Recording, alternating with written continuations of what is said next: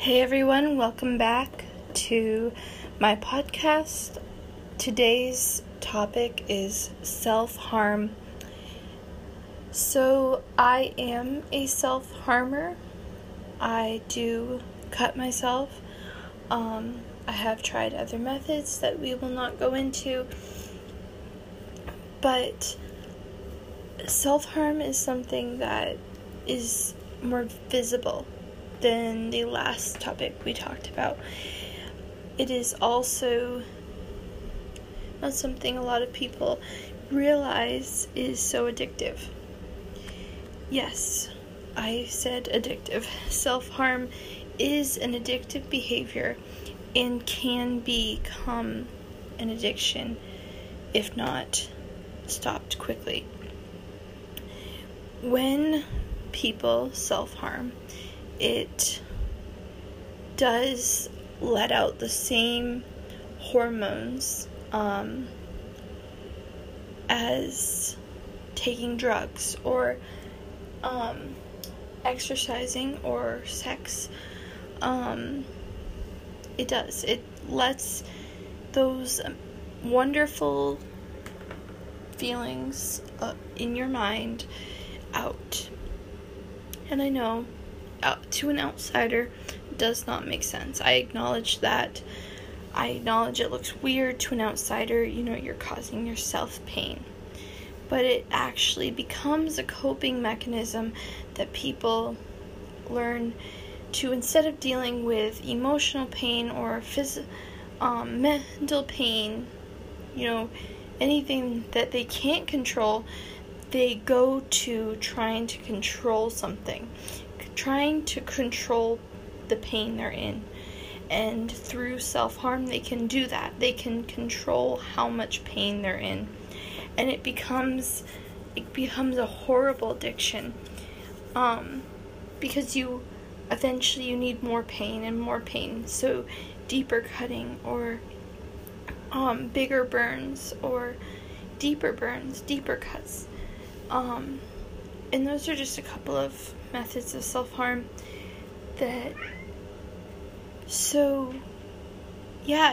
it becomes a horrible cycle of that. Some of the methods of stopping it, some of the methods is drawing on your skin. So instead of harming your skin, just drawing whatever you want. You can draw lines like you would cut. So a lot of people cut in a pattern. They cut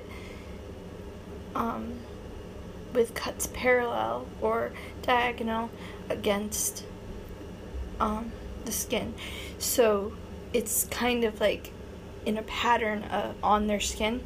So drawing lines on their skin. I draw flowers because I'm a girl. It makes me happy to have flower tattoos and things. So you can draw. You can also use an ice pack and put it where you want to self-harm. You can take a bath or a shower. A cold shower helps a lot. So those are some of the methods that I have looked up.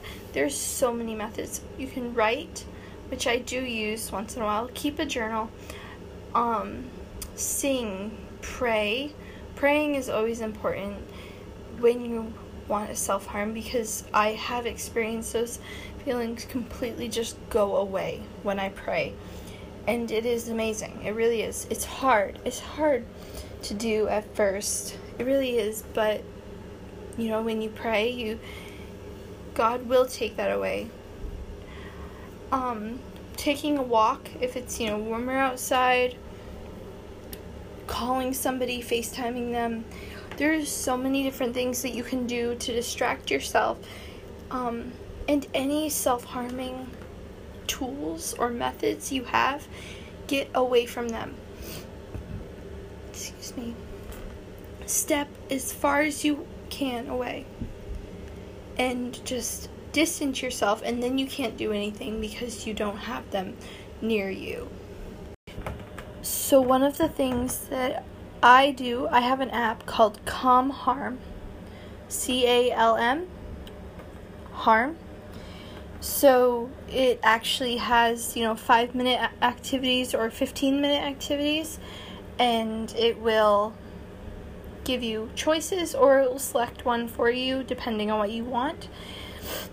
Excuse me. And then you can do those activities and distract yourself. A lot of people love to write, and so write your feelings, why you want to cut or burn or pull your hair or anything that you do. Why do you want to do that? Ask yourself why you want to do that, and reason with yourself. See, for an addict, reasoning is hard because our reasoning has been ruined by what we've done and taught ourselves to think. Not intentionally, but our brain is so twisted that our logic is messed up. Logical part of us would say, don't hurt yourself. But because we're addicted to that coping mechanism, it will tell you that's okay. Do it. It's fine. Excuse me. So another thing I want to talk about is why it is wrong. Why self-harming is wrong through, a Christian perspective. So God tells us that our bodies are temples for Him. He comes and He dwells in us. So it's just like putting graffiti on a temple of the Lord. On the Temple of Jerusalem, putting graffiti all over it, ruining it, and causing ugliness and,